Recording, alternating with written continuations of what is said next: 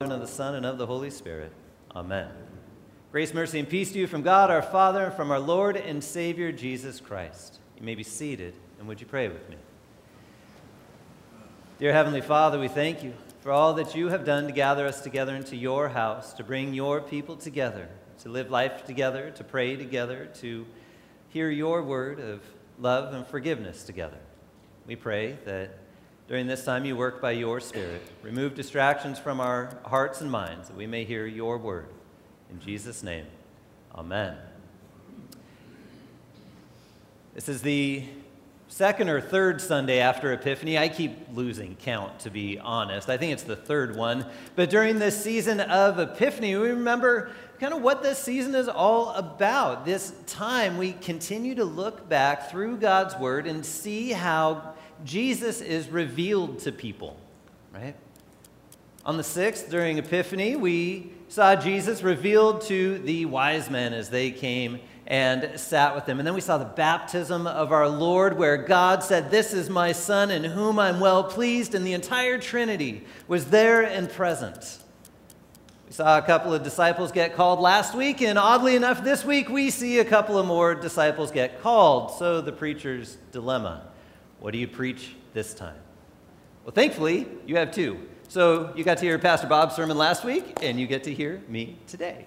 So as we look at this season of Epiphany, we also need to look that we're in a different gospel. Last week was John's gospel. John's gospel is poetic and beautiful, structured around this beautiful time frame of 7 days, and there's 3 sets of these 7 days, and it's just a masterpiece of poetry and organization from one of the disciples that was there at Jesus' side.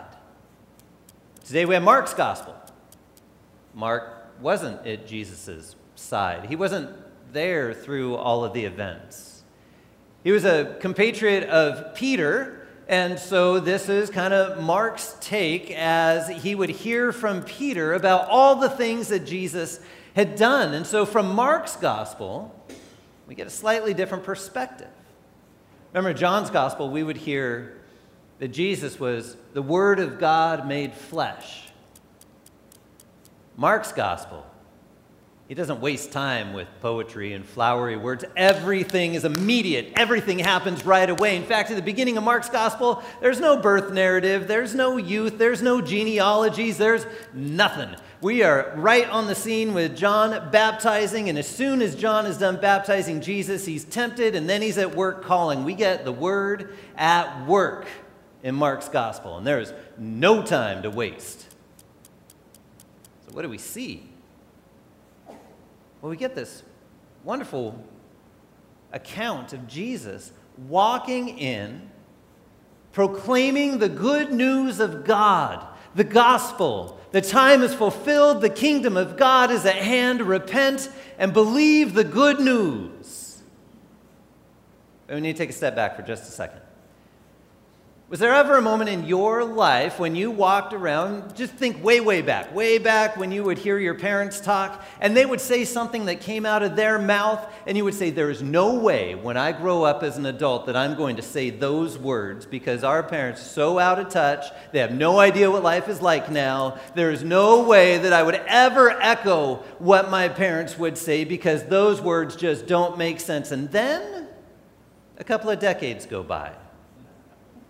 And all of a sudden, there's a voice echoing in your ear, and it sounds exactly like your voice, but it's saying words you said you'd never say to a young one or to anyone else, and you stop for a second and you go, "Ah, I just became my parent."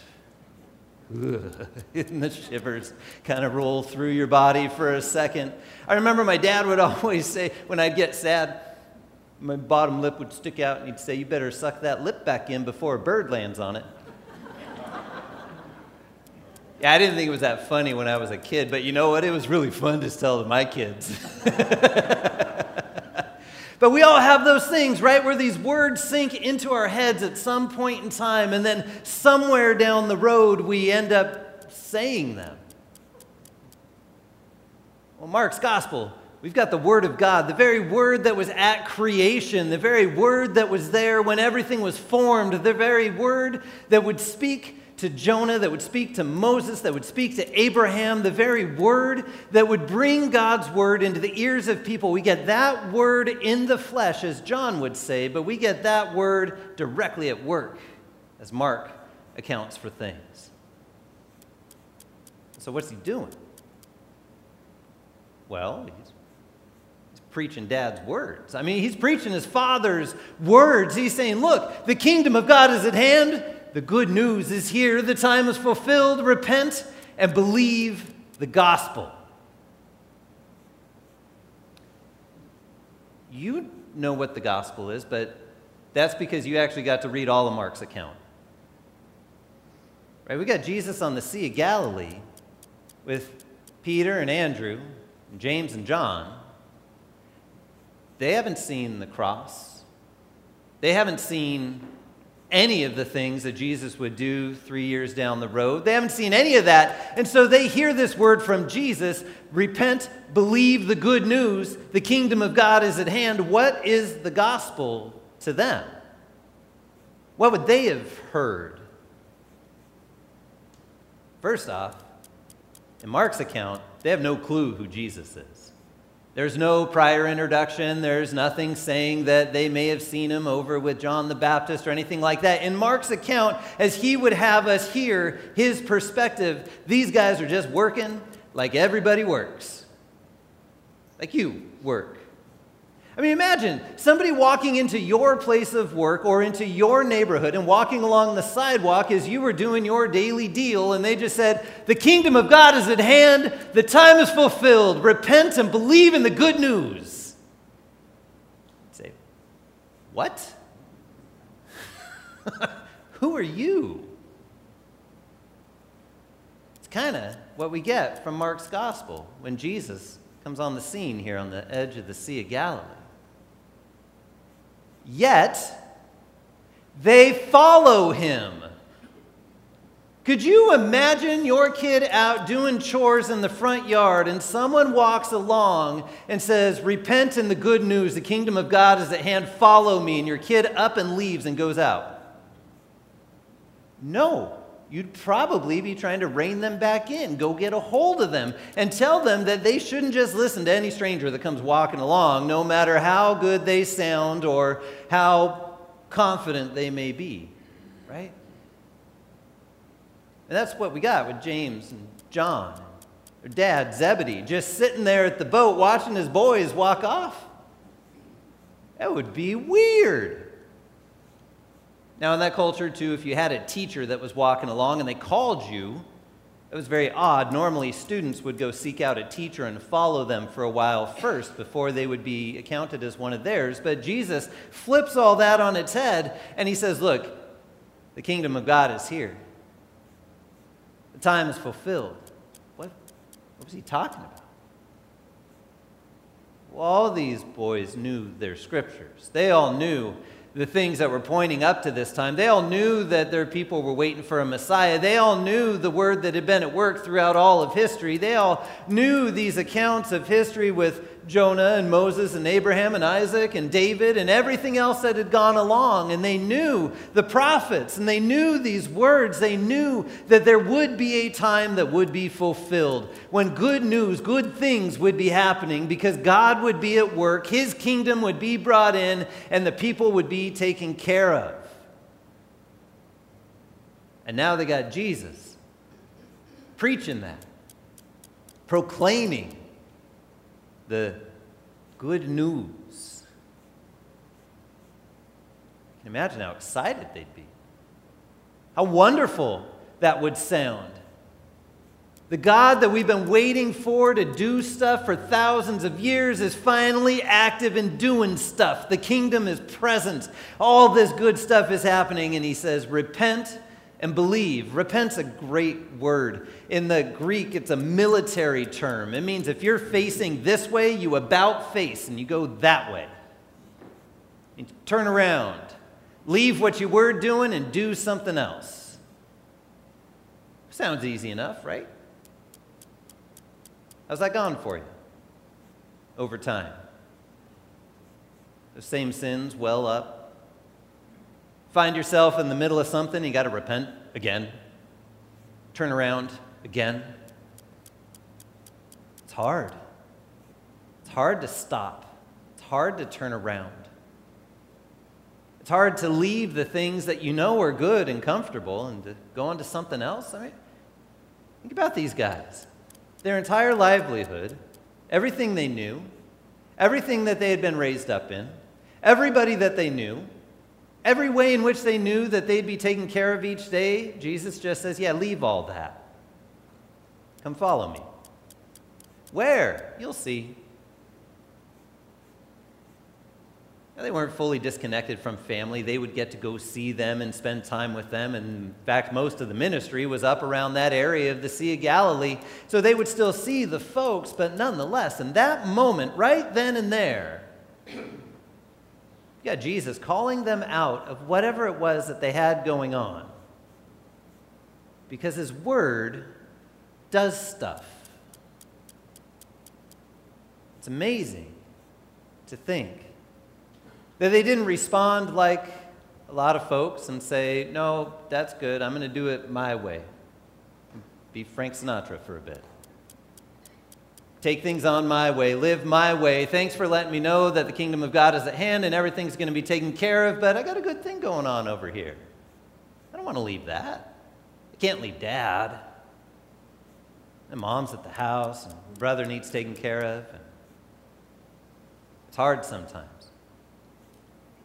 to turn around, to actually believe that what God says is true, that he is going to care for you, that he is going to take care of you, that he is going to do all these things as his word works and as his word does exactly what it says it would. I mean, you heard the Jonah account earlier, right? Jonah didn't think God's word was going to work. He walked into a city that was 60 miles wide and said, God's going to destroy you guys in 3 days. That was his entire sermon. 5 words in the Hebrew. That was it. And they went, really? We better hope he doesn't. Let's pray. Let's fast. I'm not calling you out to all fast and pray in that sense, because God's word has worked in a different way on you. Did you ever think about that, though? Somewhere down the line, his word was at work through all of the generations so that his word would land in your ears.